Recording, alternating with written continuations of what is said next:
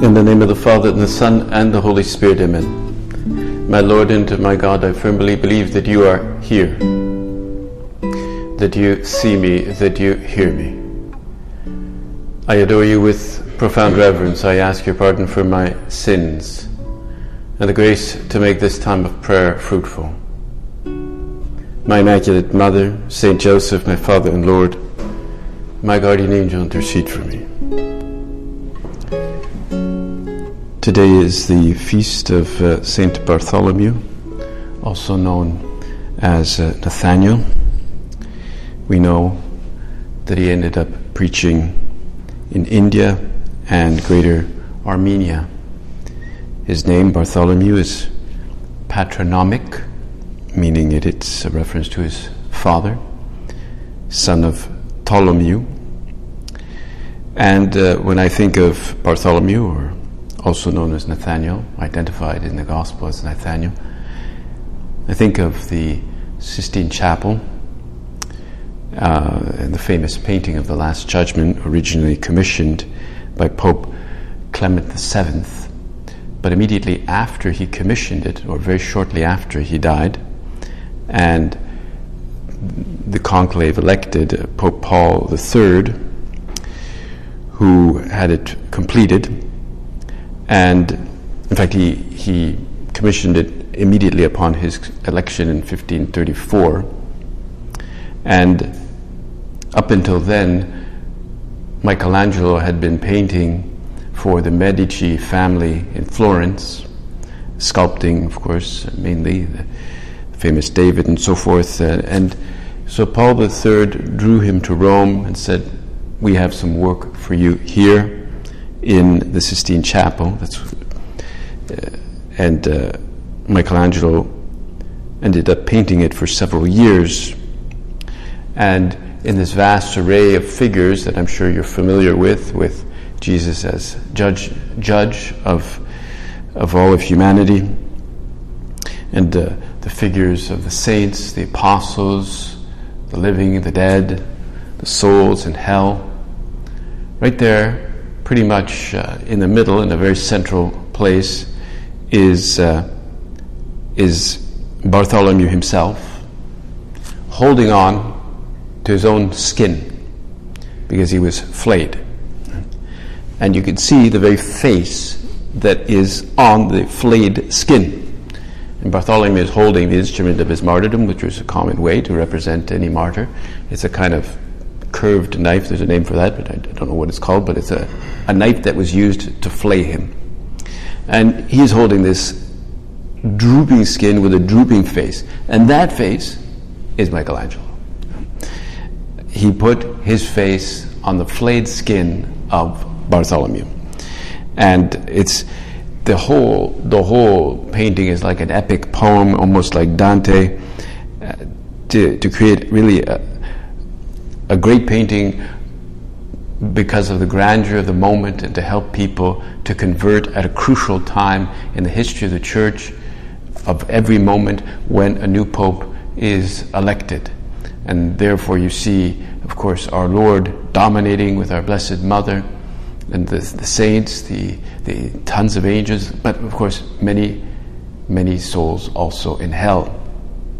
And even if you look carefully, and historians have looked at this, there's one figure in hell whose name was Baggio de Cesena, who was actually the master of ceremonies of Pope Paul III. And when he came, he said he saw himself there in hell. Right? The likeness was absolutely exact. And he went and complained to the Pope and said, "Look, I've been placed in hell here." And the Pope said, "No, we cannot touch the masterpiece. It must stay." and it's really that. It's like Dante. It is an epic poem. Dante's work itself has converted many people. I know one famous art historian, Elizabeth Levitt. She says that when she read Dante's Divina Commedia, this is what led her back to God. It was the beginning of a long process, I suppose, but it's the beauty of the representations, the people in hell, the people in heaven, that made her convert or led to her conversion. And I'm sure the same has happened to that painting with Nathanael there in the middle, or pretty close to the middle. We know that he was from Cana, and we see him in the Gospel at the beginning placed next to Philip. And it's a beautiful exchange, because Philip comes to get him. Philip comes to tell him that we have found the Messiah. We have found the Messiah. Philip was just exploding with joy, excitement, enthusiasm. Philip found Nathanael, we read here in St. John, and told him, "We have found the one about whom Moses wrote in the law and also the prophets, Jesus, son of Joseph, from Nazareth." But Nathanael said to him, "Can anything good come from Nazareth? Can anything good?" He speaks very clearly. I mean, Nazareth, of course, was a very obscure village. I don't think it's mentioned anywhere in the scriptures, right? And perhaps Bartholomew had come for this from Galilee to Jericho, and he had seen other pious Jews also listen to John the Baptist, and he's told, no, the Messiah is coming from Nazareth. But he was expecting maybe if he was from Jerusalem, okay, but he's from Nazareth. Nazareth's not mentioned anywhere. It didn't seem to jive. He didn't know, presumably at that time, that Jesus had in fact fulfilled the prophecies by being born in Bethlehem, which is the village of his origins or of his ancestry. That's why, can anything good come? That is, can a Messiah really come from Nazareth? Something good is the Messiah. It doesn't go along with expectations. It doesn't go along with prophecies. As we do our prayer this morning, it's an invitation to reflect that the Lord doesn't always go along with our expectations. The days of our life, or the events rather of our life, don't always fulfill our expectations. Things don't always turn out as we would like. We maybe sometimes really want to schedule a day very well, schedule a week or a month. We want to schedule the school year, and things come in there and they shake us up, right?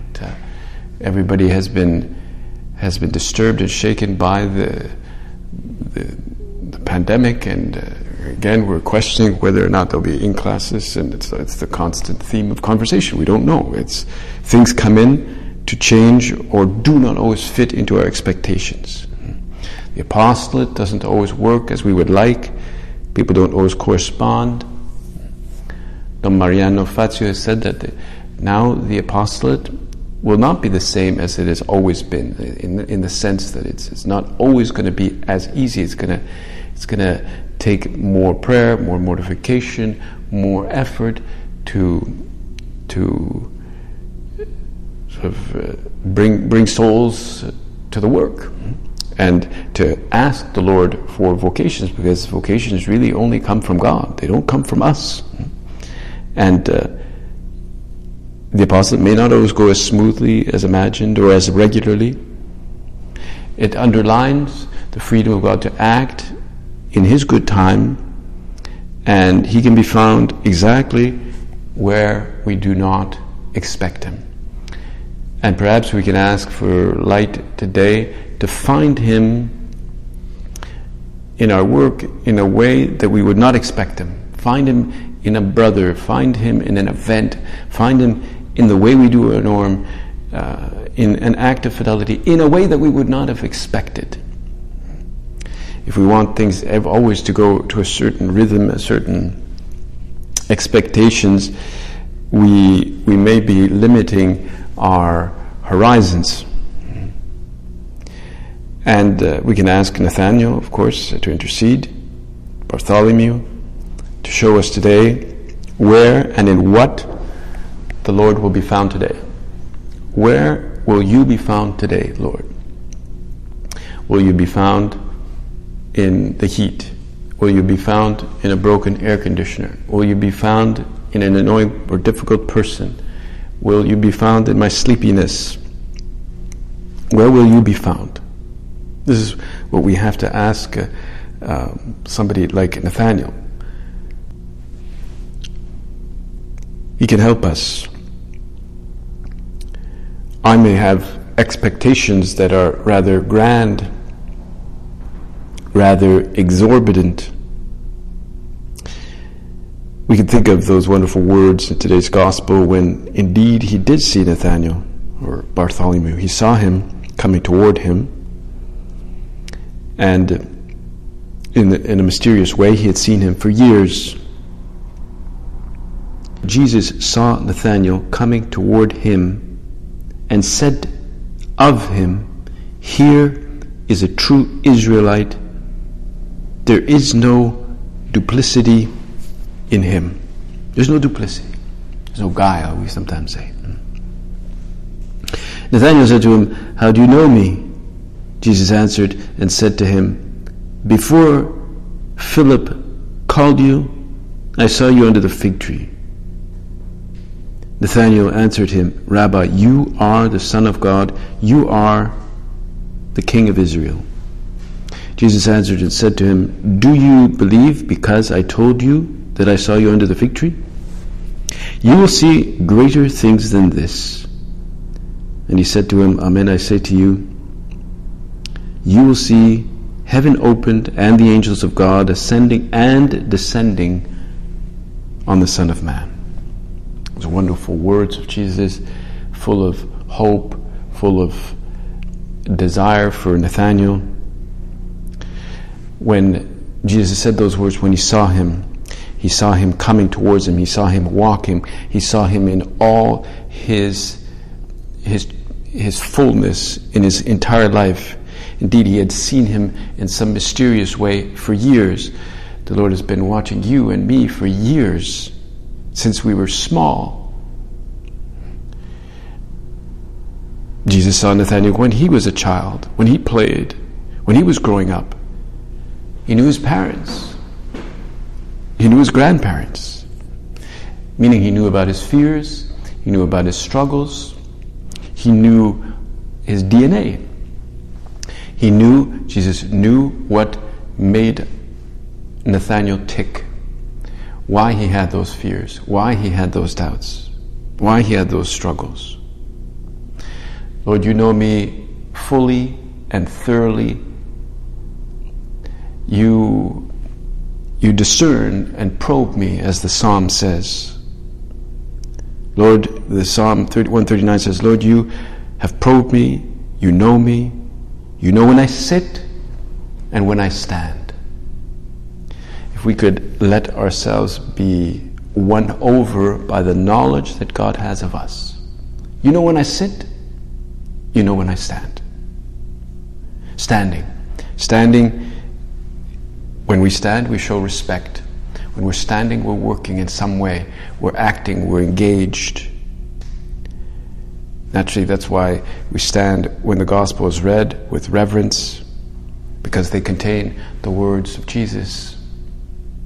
They contain his will for us.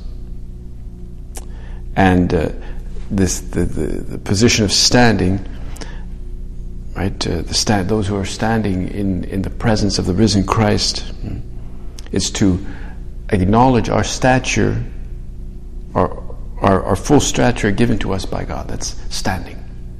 Acting, standing. Sitting is the posture of listening, of meditation, as you're doing right now, I'm doing right now. We sit for the Psalms, we sit for the readings, we sit for the responsorial psalm. We're listening, we're engaged, but you could say open to what the Lord is saying. And what really wonderful words. Here is a true Israelite, a true child of Israel, in whom there is no duplicity.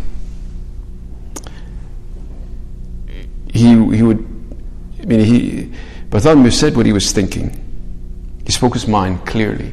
And yet, I don't think that meant that he lacked manners or that he just blurted out whatever was in his head. Simplicity.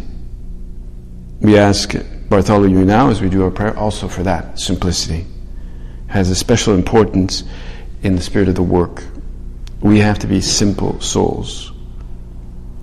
And all the spiritual formation we receive in some way is directed towards helping us to acquire greater simplicity in our life, both in the things we use, in the way we think, in the way we speak, the way we learn.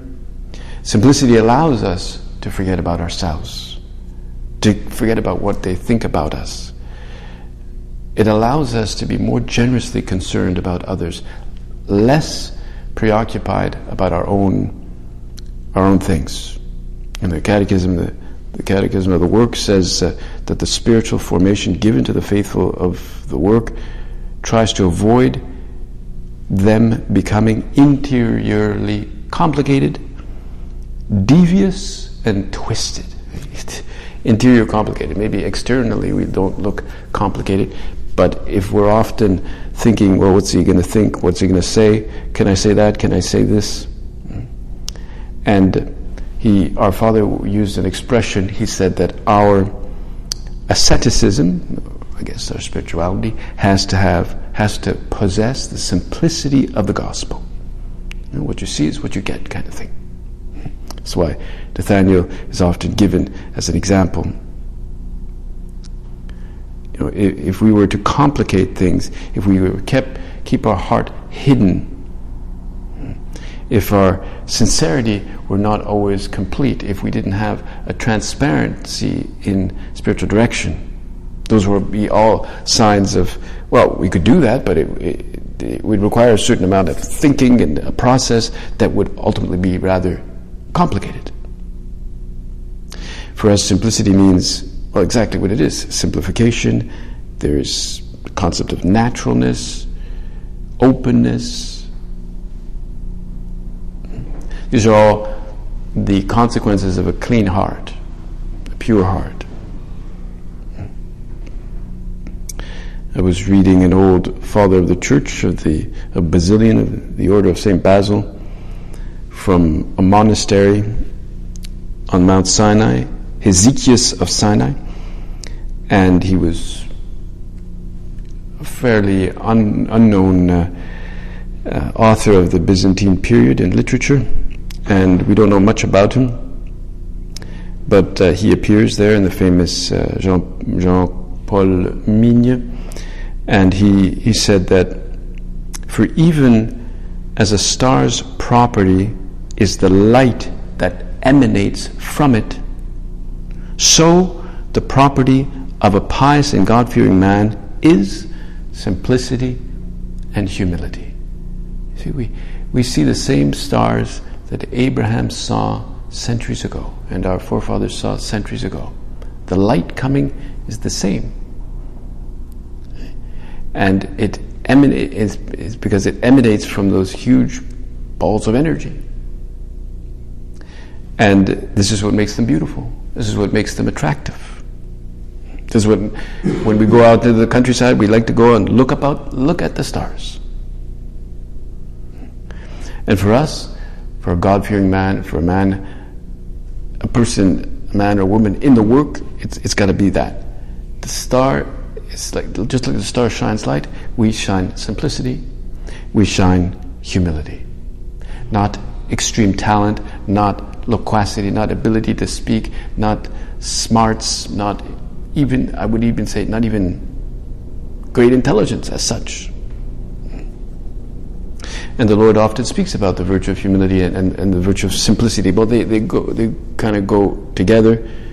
You know, remember, let the children come to me, and it's based on the divine simplicity.